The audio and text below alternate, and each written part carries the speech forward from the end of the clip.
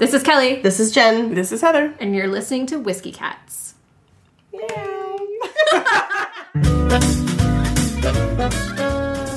On this episode of Whiskey Cats, we welcome Aaron and Bill from the DC Beer Podcast to discuss Rogue's Dead Guy Whiskey, barrel-aged beer, and the ins and outs of a shot in a beer. And for even more Whiskey Cats and DC Beer goodness, stay tuned for an upcoming episode of DC Beer.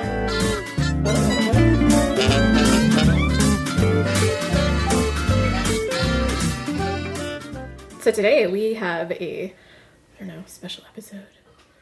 A very special a very special episode. We'll talk about the moral later. Yeah. It'll probably become self-evident. Now I'm a little concerned.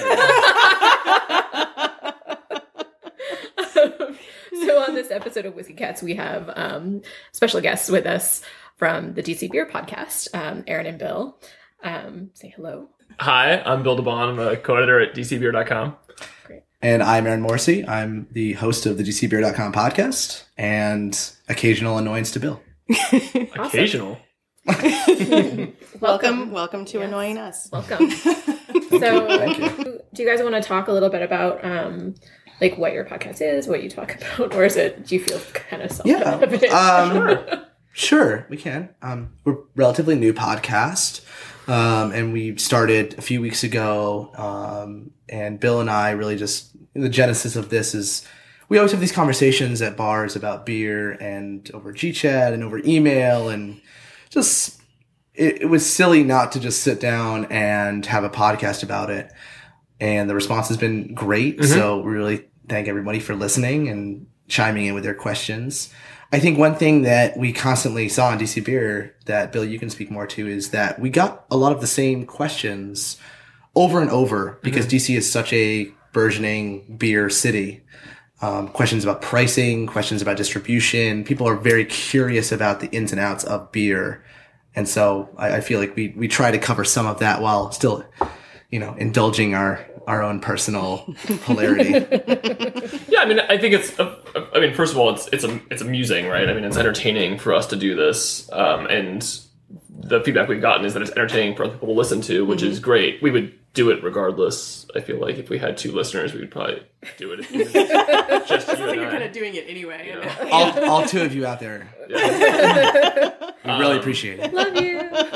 The other piece that the podcast affords us, though, is that we don't do a lot of op-ed work at DC Beer. Mm-hmm. We are primarily a news and events website. We only in very extenuating circumstances do we really kind of inject ourselves into the op-ed world, right? So the podcast gives us an outlet to do that, where I can talk, Aaron can talk, and not have it represent DC Beer, right. The entity, right? So that's really helpful.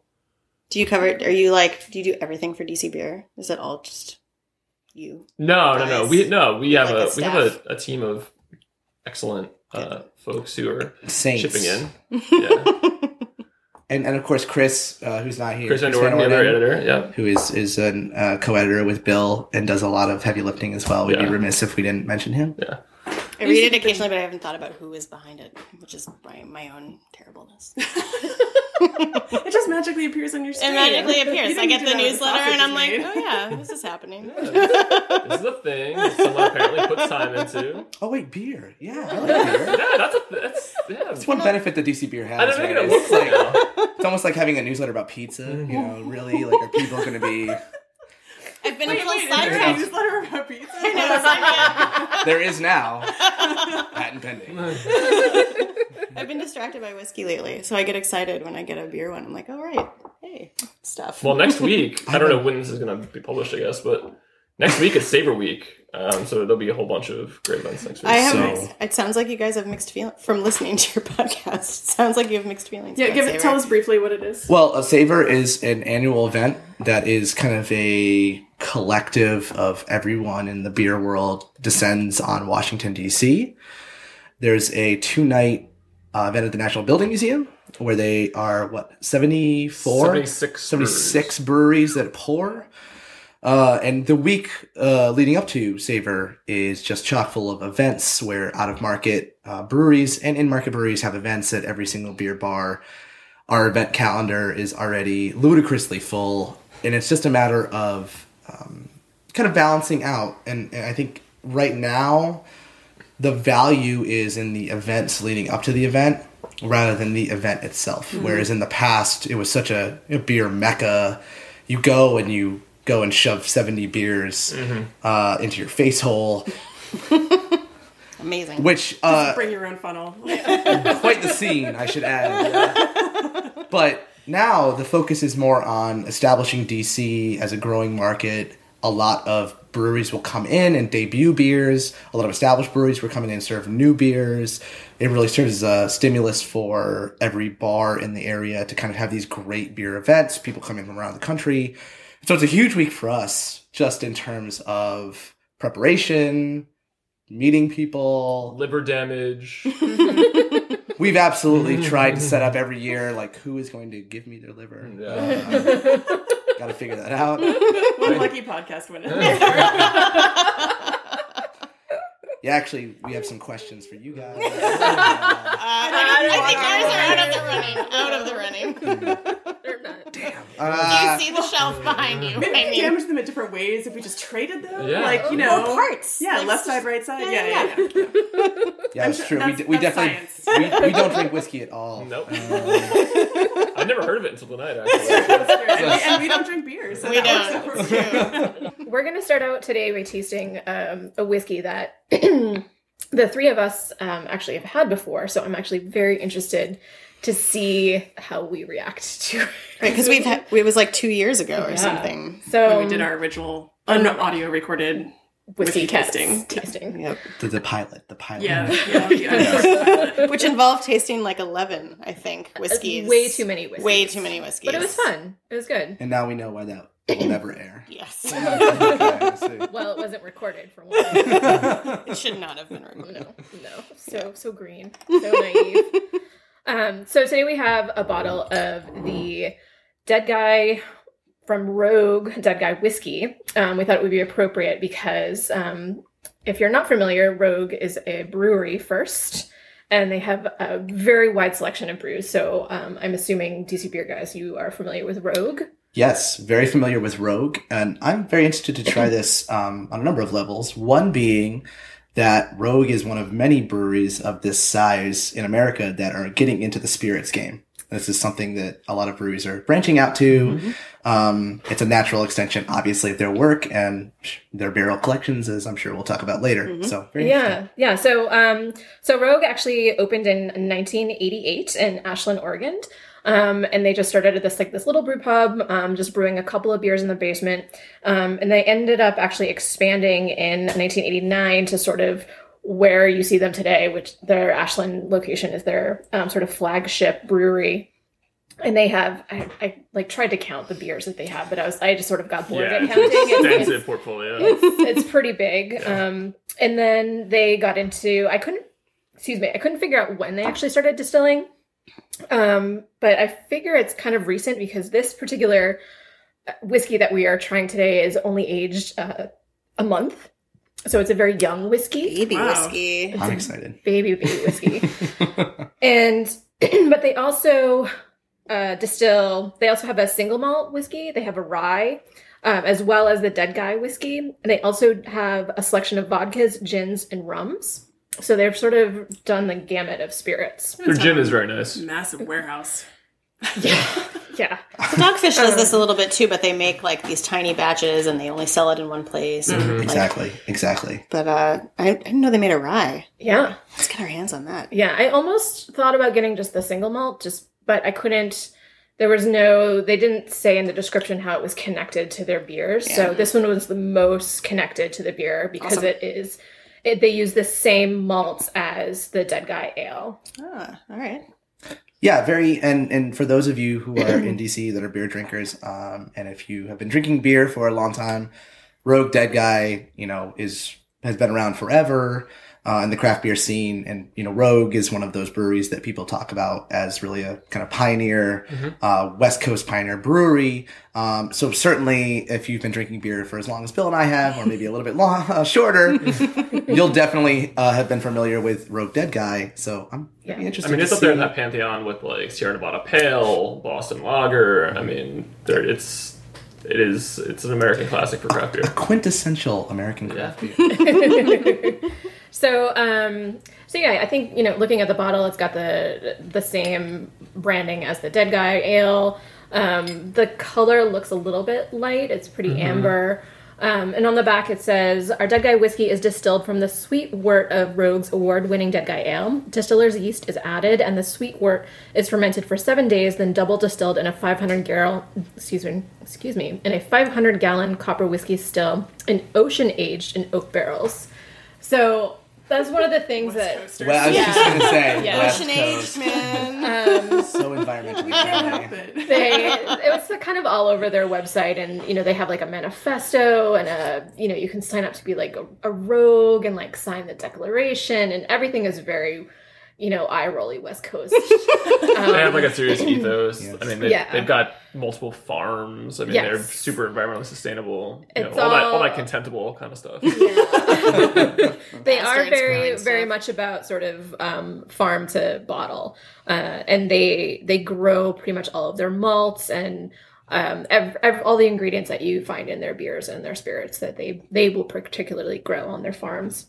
So, Jen, you'll find this interesting. So it says they actually list their ingredients of what they use within the whiskey itself. Mm-hmm. So there's a couple of things here that I just assume are the names of their malts, which is 2 Row, Mayer Munich, C15, Rogue Farms Dark and Risk malts.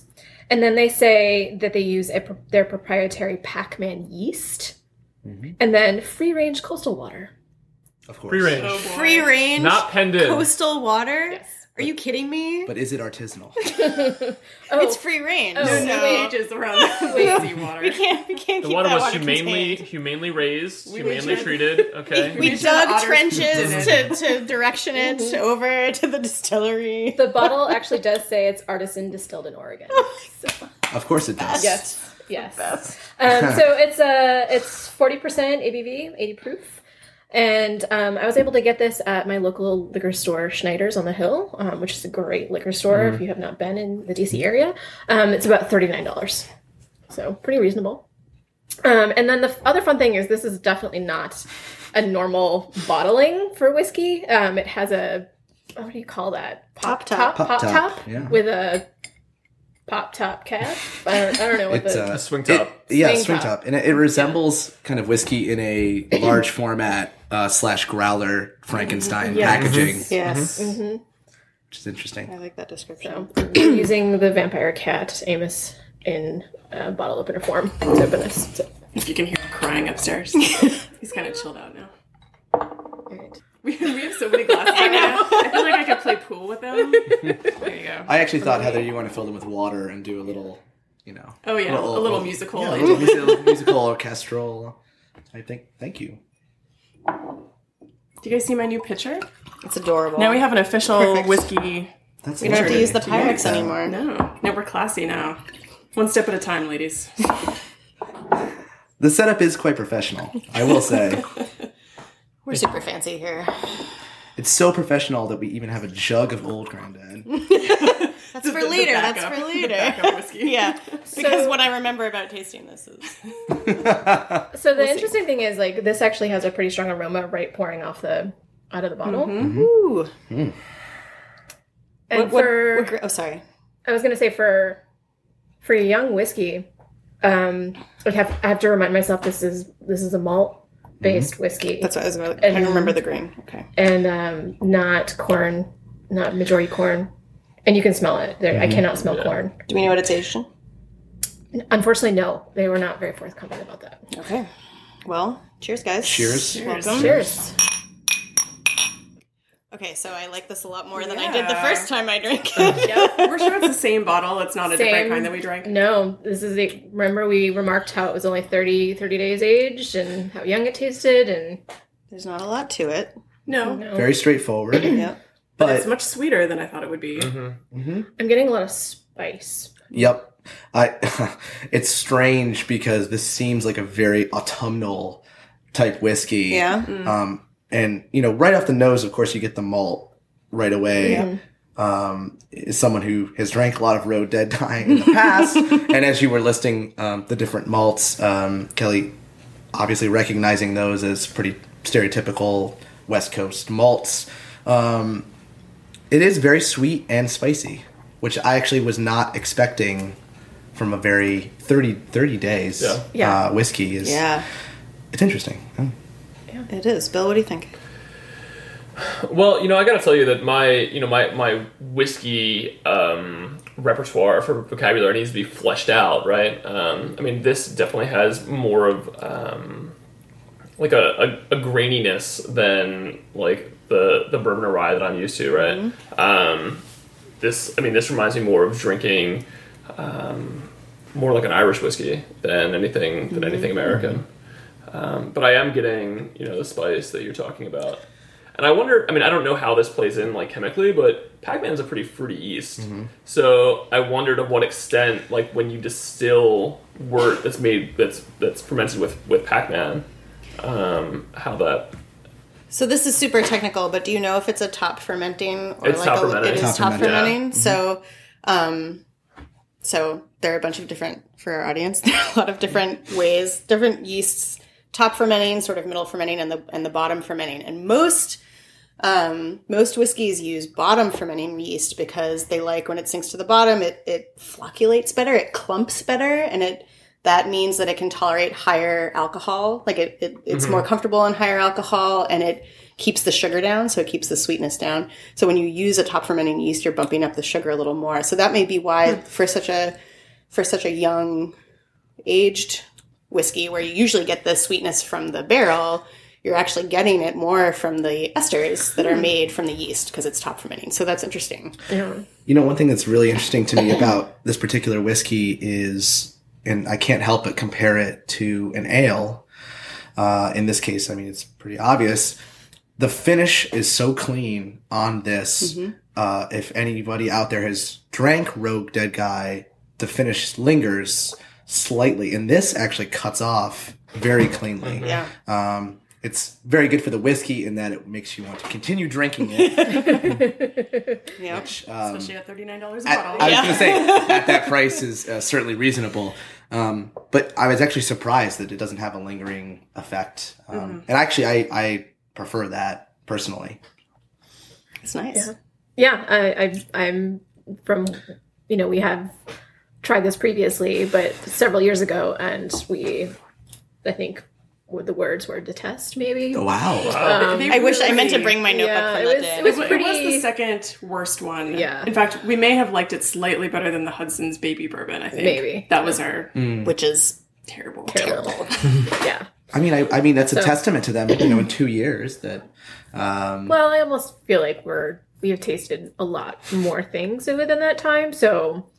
And maybe and we're not half hammered when we're trying it too. And roasted our tongues on 10 other whiskeys, which probably made a difference. Right. So now I'm glad we're trying it, And have a little I was better dreading vocabulary it. It's why I brought this. Just in case. Good. So let's try it with a little water, yeah. Yes. And Bill, you said that it kind of reminded you more of an Irish whiskey, which is, I think, kind of interesting because last week we tried this new Irish whiskey, the Glendalough, and we were wondering, I have a lot of Irish whiskeys on the shelf here, so we pulled out the Irishman to try with it, and I think we actually cut this from the episode because it ran a little long, but we noticed how different it was, that the Glendalough was really rich and had a deep flavor to it, and this other Irish whiskey, which I think is made in a different way, although we'll have to look that up again. But it was just so one note, and this actually kind of reminmes me of the Irishman, just a little bit. Mm-hmm. So I think on the nose, the water brings out a lot of the maple sweetness. Yeah, it smells like toffee. Yeah. This is another one that I would like really cold. So the last Irish whiskey that we had, and it's funny because Bill also said that this reminds him of an Irish, but that was one that I really wanted with a big ice cube, and that's how I feel about this. Though it's funny that Aaron, you think it's very autumnal, but I feel like a nice cold glass with ice and It's autumnal in the way that I want to like sit with it in a dark room and watch Deadwood. That's how that's my cold weather. Like this is like a cold weather, but still cold whiskey beverage to me. And I think we'll get into this in a little bit, but for me, a summery whiskey is something like a Willet 4-year that is still young, but has kind of crisp quality to it. It's kind of abrupt, right? And this one, it does with the water, it kind of pulls back on the spiciness. Yeah, it definitely dilutes it. Really, but it still has that creme brulee, little without the burn, but toffee, sweet, sticky, and that's why I said autumnal instead of. I can't imagine drinking this out on the patio when it's 92 degrees outside. I agree with that completely. And sidebar, pause. We're not laughing at you, but we had a lengthy discussion about creme brulee versus sugar last time. Like every time there's creme brulee comes up so often. Oh, that was on purpose. Okay, you listen. Heather, what do you think of with the water? The nose seems different to me. The taste actually, it doesn't change all that much for me. Not the way it does for a lot of other ones that we've had. Let me try it again. I don't know. It has a lot of the same notes. I mean, it really just kind of tastes diluted. Yeah. As water will do. Right. I think that's why I would like it cold, because I feel like then the dilution would have kind of a purpose, because it would add this dimension of temperature, but still keep the flavor a little bit. So their tasting notes were that it had an orange citrus aroma. I wish. I don't think I got this. No. And that it was sweet, rich malt complex. Complex is a little generous. With medium-bodied flavors of oak and honey with a clean vanilla finish. I could give it honey. I wouldn't have said that, but it had all those sweet kind of, finishes to it. Absolutely agree. And clean vanilla finish. Was not getting any orange at all. No.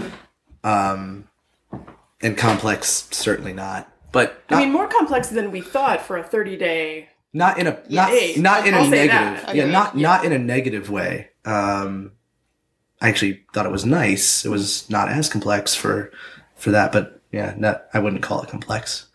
And actually, I think they're probably doing a disservice calling it complex. I think at that price point for the audience that they're going for, which is someone as familiar with beer. I think they would want to be called clean and sharp. Yeah, easy to drink. A session whiskey. Oh goodness. Well, we are. It was what was the proof? It's 80 okay. proof. When we finally start our distillery, we're just going to call it session whiskey. It doesn't matter what it is. It could be super high. We're just going to call it session whiskey. I think we can call it session whiskey. Yeah. Maybe it's just because I've been drinking a lot of overproof recently. But there you go. This is your 4.5%. Awesome. So, should we taste some beer? Yeah, let's grab some beer. Yeah. Yes, please. I love this beer. I'm excited. I will go on about it. And the best part is it's available. When we were thinking about bringing beer, we actually thinking about local beer. And local beer actually has kind of a surfeit of barrel-aged beers, and it's very seasonally based. And there's not a lot in actual retail distribution. DC Brau did a Willet barrel-aged... was it the Porter? The Pincorder Porter? Continue. They also did, and then 3 Stars, of course, does a ton of barrel aging, and but they don't package it. And so right now, especially, it's going to be very difficult to find a local barrel aged beer. The only one that I can think of, and it only comes out once a year, is the Flying Dog Barrel Aged Gonzo. Right. Especially in whiskey barrels. So right now there we go. We have some experience with that. All right. So the beer that we have here is Allagash Curio. Allagash, of course, from Portland, Maine. Very popular brewery that does a lot of work with barrel aging.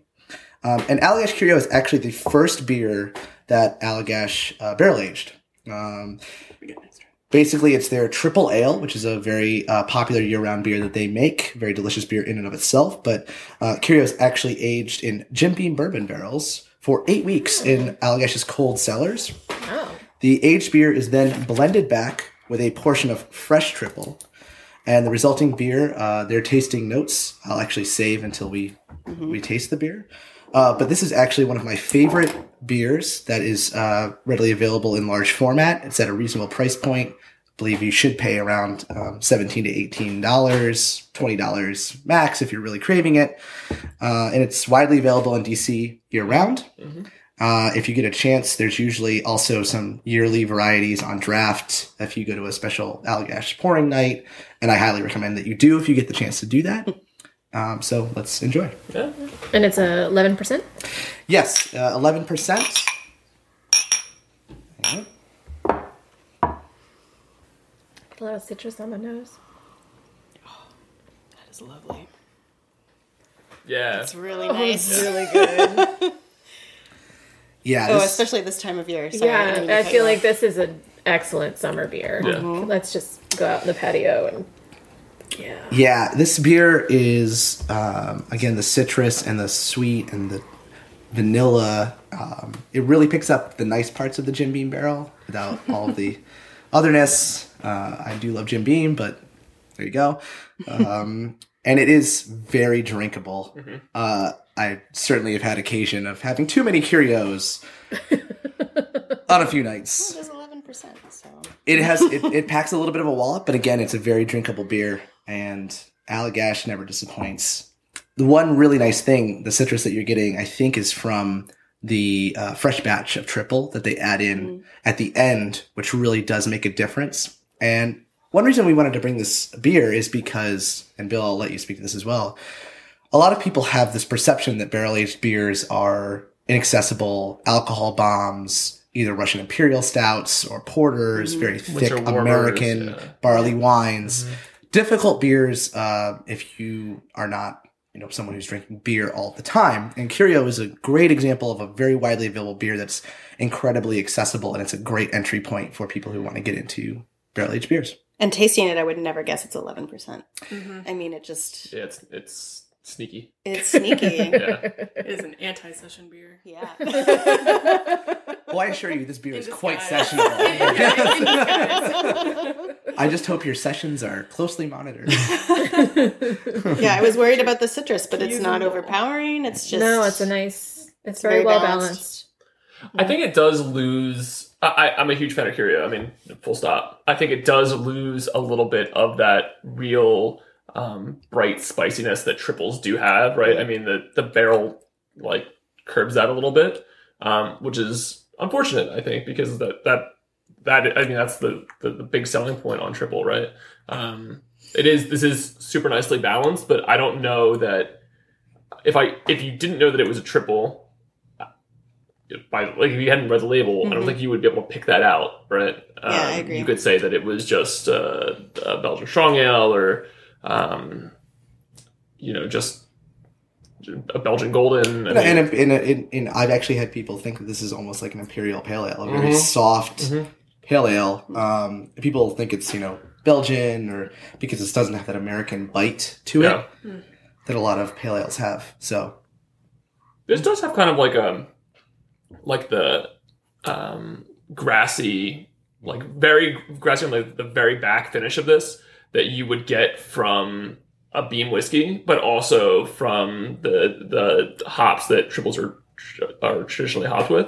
I mean, you're not going to get any of the giant grapefruit pine notes with a traditional Belgian triple, but it's nice that the whiskey and the beer itself do kind of dovetail nicely there on the grassy note on the finish. Heather, what do you think?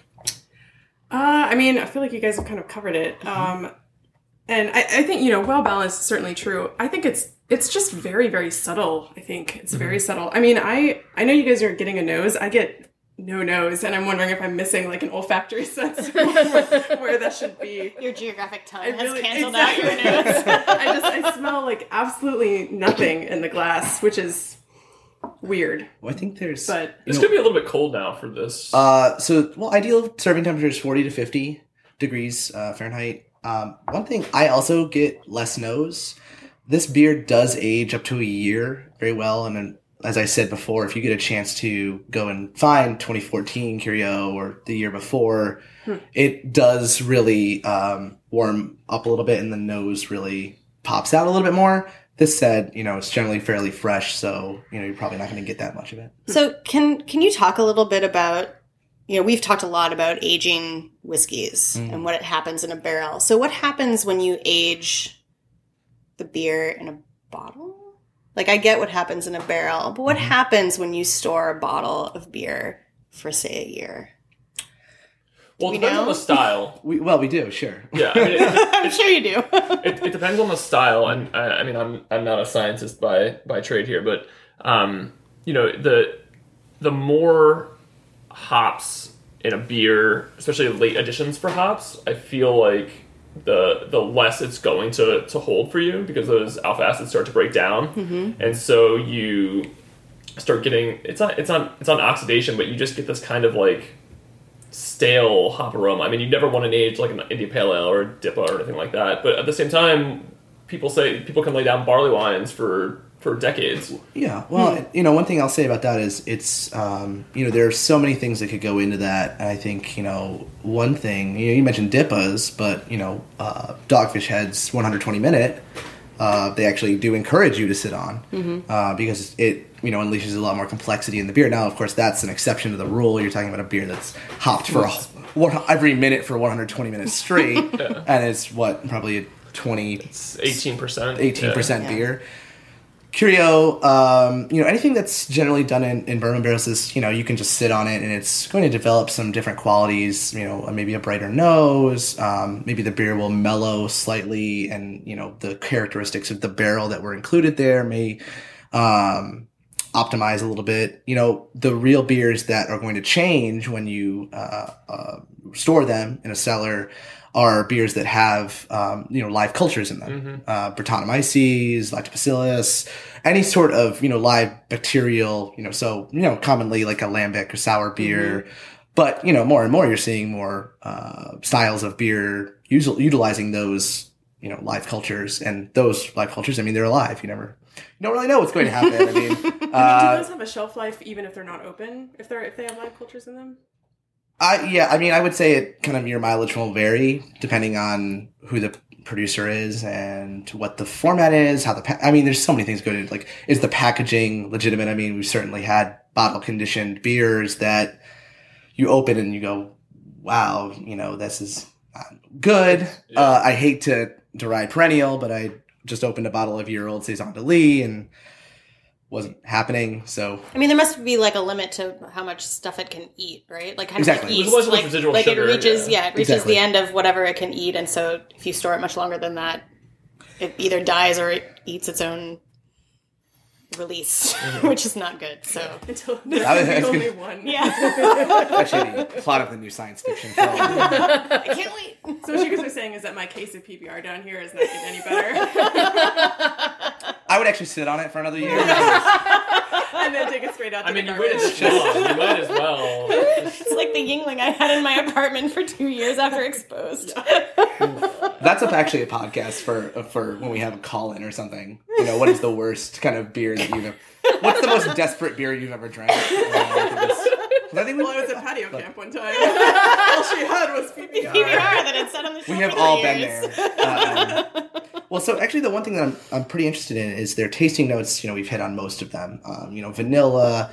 The one thing they actually say is that coconut is something that they part town, and I've never gotten that off this beer No way. in my life. Nope. And I think actually a couple years ago I was probably at Church Key, and they had the description on the bottom and it said coconut, and I was just like, I do not recall ever tasting that. Does that mean licking the outside of the coconut? I can kind of get there with it. Like you were saying, grassy. Like that's kind of. I think this is a barrel aging trope. So when you read sort of terrible. I don't want to call anybody out, but like terrible descriptions of what happens when you barrel age something. Vanilla and coconut are the two flavors for whiskeys. Sure. Vanilla and coconut are the two things that they say chemically come out of the barrel when you char it before you age something. And so I feel like that's just them being like, dude, we charred this barrel and aged some bourbon in it, and so clearly there must be coconut. I mean, I think they do that just to... And crazy, drives me crazy. And I do think it's worth mentioning just to, verify your thoughts. Triple, of course, passion fruit, herbal notes, banana, honey, and a long, smooth finish.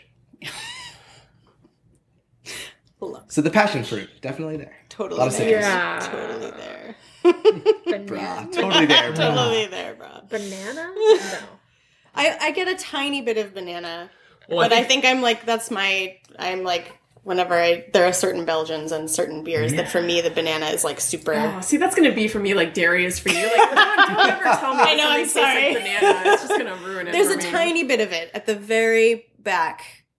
But that's what gets muted, But- I think. Yeah. If we just had straight triple here, Yeah. it would be over the top. Yes. Oh, absolutely. You know, so it's that's very the subtle. barrel I've totally- actually called Allagash triple the Hefeweizen of triples. It's all just banana Yeah. bread, Yep. Can't- right in the face. I just can't drink it.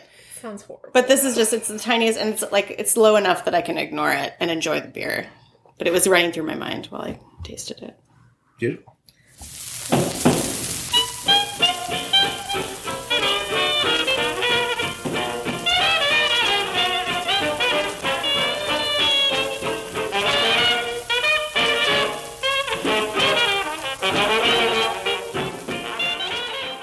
So the Curio is barrel-aged beer. So we'd love to talk to you more about like what, why do brewers do this? Why do they take whiskey barrels and put their beer in it? Like what advantage is there? What's the outcome besides, this sort of hint of vanilla from the beam barrel that we sort of tasted tonight?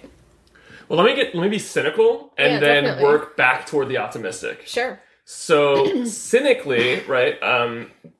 Bourbon barrels are expensive and hard to source. Like really good bourbon barrels are hard to source for brewers, and so when they put their beers into them, that makes for a limited release that people go crazy over. And if you look at Rate Beer, Beer Advocate, if you look at the top 50, a lot of those beers are barrel aged Russian Imperial stouts that are only released once a year. Or exceedingly hard to get, right? And they're also very tasty beers, but the limited nature of them also drives their popularity. So that's a very cynical way of looking at it, right? The other part of it is that the beers that tend to go into these barrels are high alcohol, and so now you have to correct me on the science here, but having the high alcohol in the beer, right, allows for the pulling of a lot of flavors out of the barrel, right? And so when you have huge Russian Imperial stouts that already have very complex flavor profiles, and then you're taking really good whiskey barrels and you're pulling even more flavors into that, I mean, that makes for a really good tasting experience. Yeah, I mean, I would say that mostly what that barrel is doing is adding the sweetness. Like, that's what happens when the alcohol interacts with the barrel. Even if you've already had a bourbon in there. It's funny because people will say, like, well, it's specifically a bourbon barrel, and so it's inheriting the sweetness from the bourbon. But the bourbon inherited its sweetness from that charred oak. And so really, it doesn't matter. It's coming from the barrel. So it's adding that. That's the layer of flavor that it adds, I think, to any beer is the sweet. It's the vanillin that comes directly out of the wood, out of that cellulose into And the coconut, apparently. And the coconut. And the coconut. And the coconut. I guess I would say, I wouldn't downplay the relationship between brewing and distilling. I think, as we just talked about with Rogue, a lot of breweries are getting into the distilling game because it's a natural extension of their work. And of course, I mean, brewery owners love drinking whiskey. I don't think I've met a brewery owner that doesn't drink whiskey. So there's a natural affinity, and in a lot of cases, beer pairs very well with whiskey. And so there's a natural kind of connection there. Do you know if they use the same barrel for repeated amounts of times, or is it sort of more like whiskey where you can only use it, or like bourbon where you can only use it once? Some do. Some do not. It really depends again on the sourcing and the availability. A brewer that's only going to be able to source 3 whiskey barrels will use those barrels until They fall apart. They're not, until they can't. Right.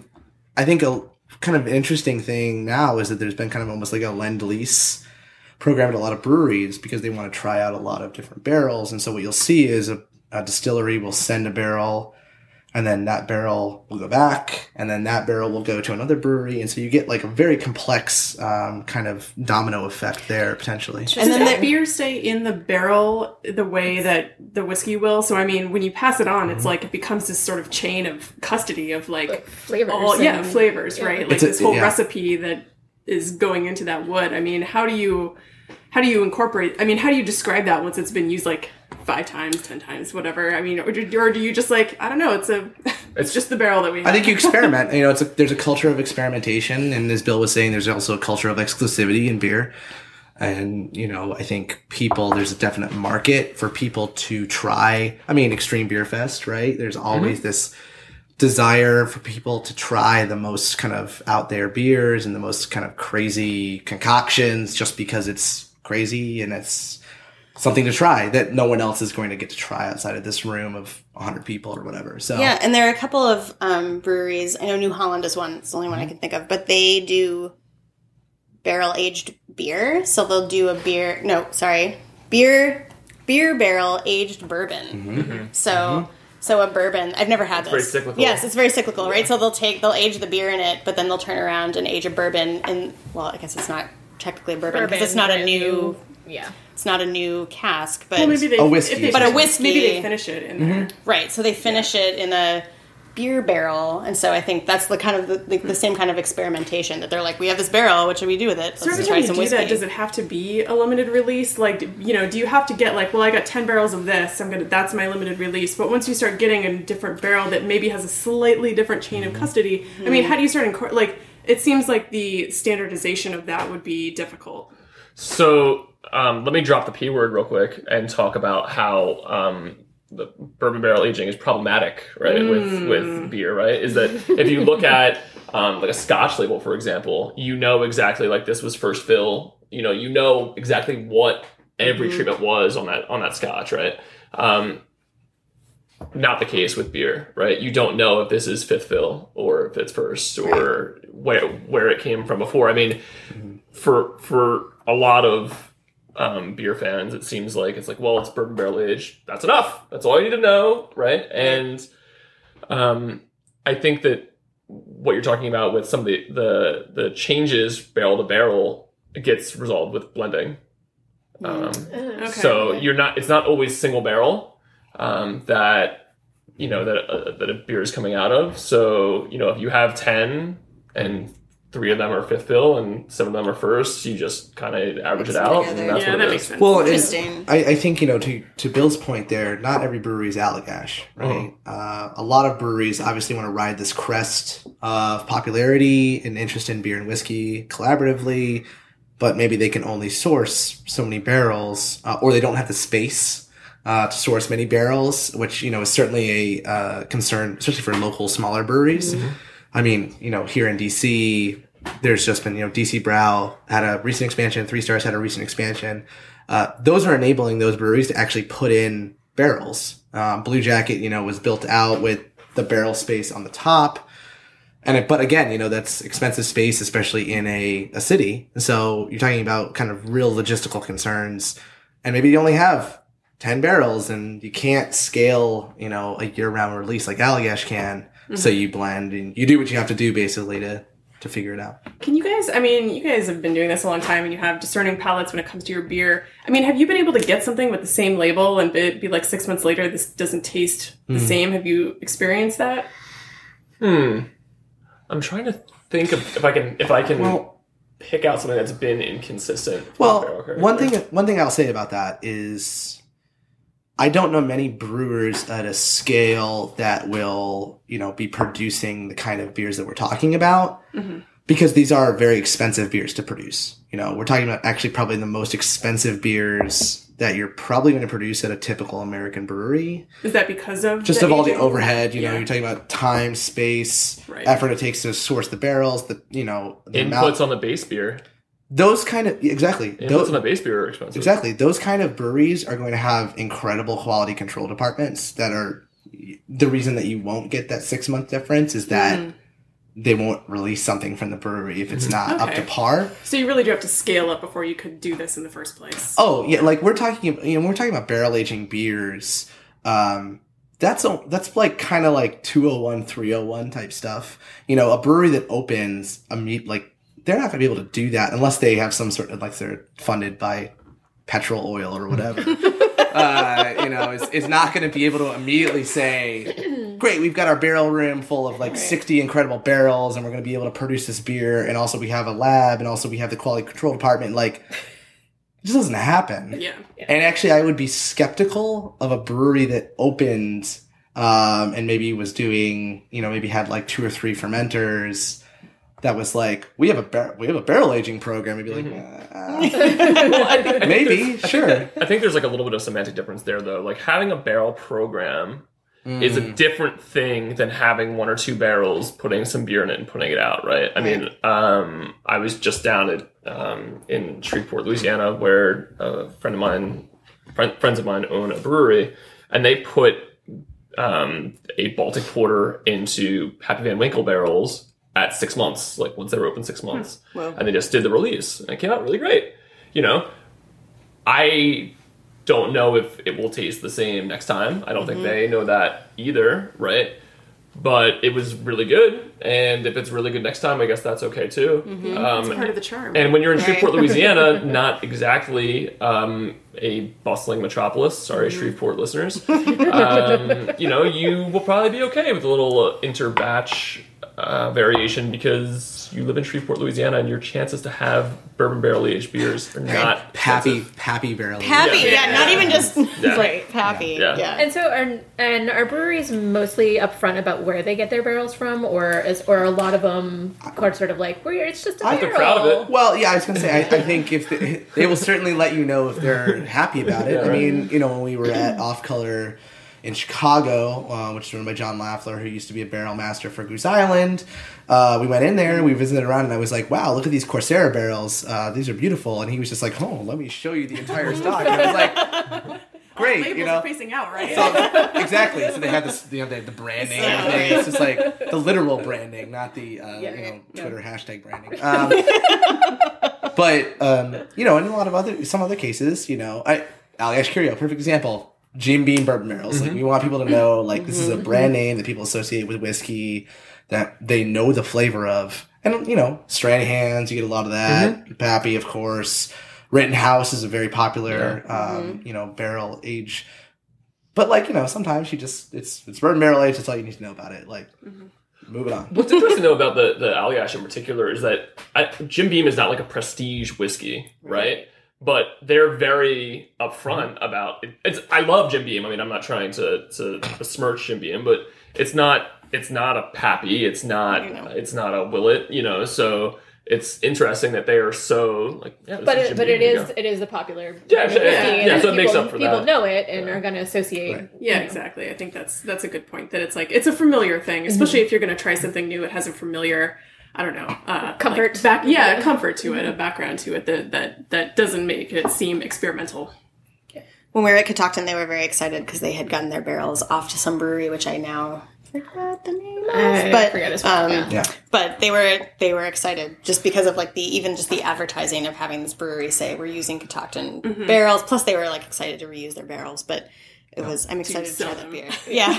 I'm sorry. To unload them. To unload them. And Catoctin's another one of those distillers that's basically like you see a lot of breweries do a lot of work with Catoctin. Right. Because they have good barrels. One cool thing we're seeing locally a little bit that is a cool, I don't want to say trend because I haven't seen 2 of it yet. And the New York Times rule has to be 2 for it to be a trend. I thought it was 3. Is it 3? I know. I think our standards are pretty low. We're a long way off now. If the Times is on it. Right, yeah. Take, Jack Rose Dining Saloon, which I'm sure you all are super familiar with. They get really nice barrels from distillers, and then they bring them in-house, and then they do a collaboration with a local brewery, and then they have their house, barrel-aged beer, for a little while, which is, I think that's pretty cool. Yeah. That's like you have all 3 pieces then. And I definitely always drink whiskey there, so I've not had... Yeah, I've never had a beer there. We will have to go and try that. Always whiskey. Or the whiskey. Next week, we got... Well, you know. What's happening next week? I got 2 hands. Next week, they have some cool house barrel aged stuff next week that are brew collabs. If you have one with like a Laird's, like Applejack barrel, they have Interesting. So going back to, we're talking a little bit earlier about how whiskey and beer are sort of like this natural sort of great pairing together. Clearly we're all sort of around the microphone double fisting this evening. Some of us Why had did 2 you beers. whisper? And one had Triple three. fisting. Sorry. Be proud. So No we'd episodes also out. just sort of love to talk to you about you go to a bar and there's sort of this standard Thank you. shot and a beer combo. Sure. What are your thoughts on these? Are they gimmicky? Is it something you should partake in? End of the bottle. You know what? What's your take? So I'm a big fan of the shot and beer combo, but I'm not a big fan of dropping a lot of money on the whiskey part of it when you're going to get into that combo, right? I think that you can do perfectly fine getting Overholt, Old Grandad, Absolutely. Beam Rye, Pikesville. I mean, I'm not gonna have Lefroy 10 and Natty Bow. That's not really the combo I'm looking for. I mean, I love Lefroy 10 and I love Natty Bow. The two of them together is not You're a good... misunderstanding. Joking. I think a lot of this has to do with the market that we live in. I think when you go into a bar, and this is something we've talked about before, whether it's in Kansas City or Austin or Chicago, even or Philadelphia, even I'd hate to just be like Midwest. I'm just going up the Mississippi there. You go into a bar here and a Natty Bow and a shot of Bullet Rye is probably going to run you, unless there's some sort of crazy stupid special, like what, $8, $9 if you're lucky. I mean, that's like the kind of thing, like I was in Chicago, I went to Big Star, which is this place in Wicker Park, kind of hipstery, but whatever. They have $1 shot every day. I went on Saturday, the $1 shot was Jim Beam Rye. So Like that, my liver just like popped out. We pack our things, rapidly move. So in that case, What I are we walked doing in, here? I said, I'll have an Al Pastor taco and a Tecate and a Jim Beam Rye. And the God, guy you're was living like, the dream. $7. And I was like, great. So less than what I would spend here for a shot of beer. Now, I'd love to know where you're getting a shot of Bullet bourbon and a Natty Bow for $8 or $9 in DC. I know. Yeah, that does seem a little. You've been holding I'll out. never tell. Here in this bar. Yeah. Yes. Here are all the places that I don't get that. Just start It's fine. open Process of elimination. That's great. Let's gonna do it. open Yelp and just knock off every bar. Duration of this podcast just jumped to 4 hours. You fast forward 3 hours. Aaron's like, I'm in the S's now. Satellite room, Scion restaurant. That'll be our New Year's episode. 24 hours of Aaron Horsley. I'll do it. I don't know. I listen to it. Getting the Carry tea. on. Sorry. So on to tea now. Okay. No, but I think generally Bill and I don't want to speak for you, but I think we are big proponents of the High Life and Overholt. That's kind of the industry standard, or Bow and Overholt if that's your thing. I prefer the long neck. Some people like the can. It's all good. But that's really kind of the industry standard, and that's What is it about the Overholt that you love? oh. It's cheap. Well, aside from being cheap, why rye and why Overholt? Why rye? So why rye is a very good question. I prefer a more abrasive whiskey, something that has a little more heat, a little bit more spice, a little more aggressiveness on the palate. Especially Generally speaking, or just when you're doing the shot? generally speaking, and well, especially when I'm doing the shot, but especially when I'm not. Yeah. I think no. I mean, for sipping whiskey, I don't want to jump ahead in your questions. I mean, I prefer like Elijah Craig 12. Very good sipping whiskey, neat. But for me, I actually don't like Irish whiskey. Bill knows my thoughts about that. No more JMO. Oh no way! No. You're in good company here.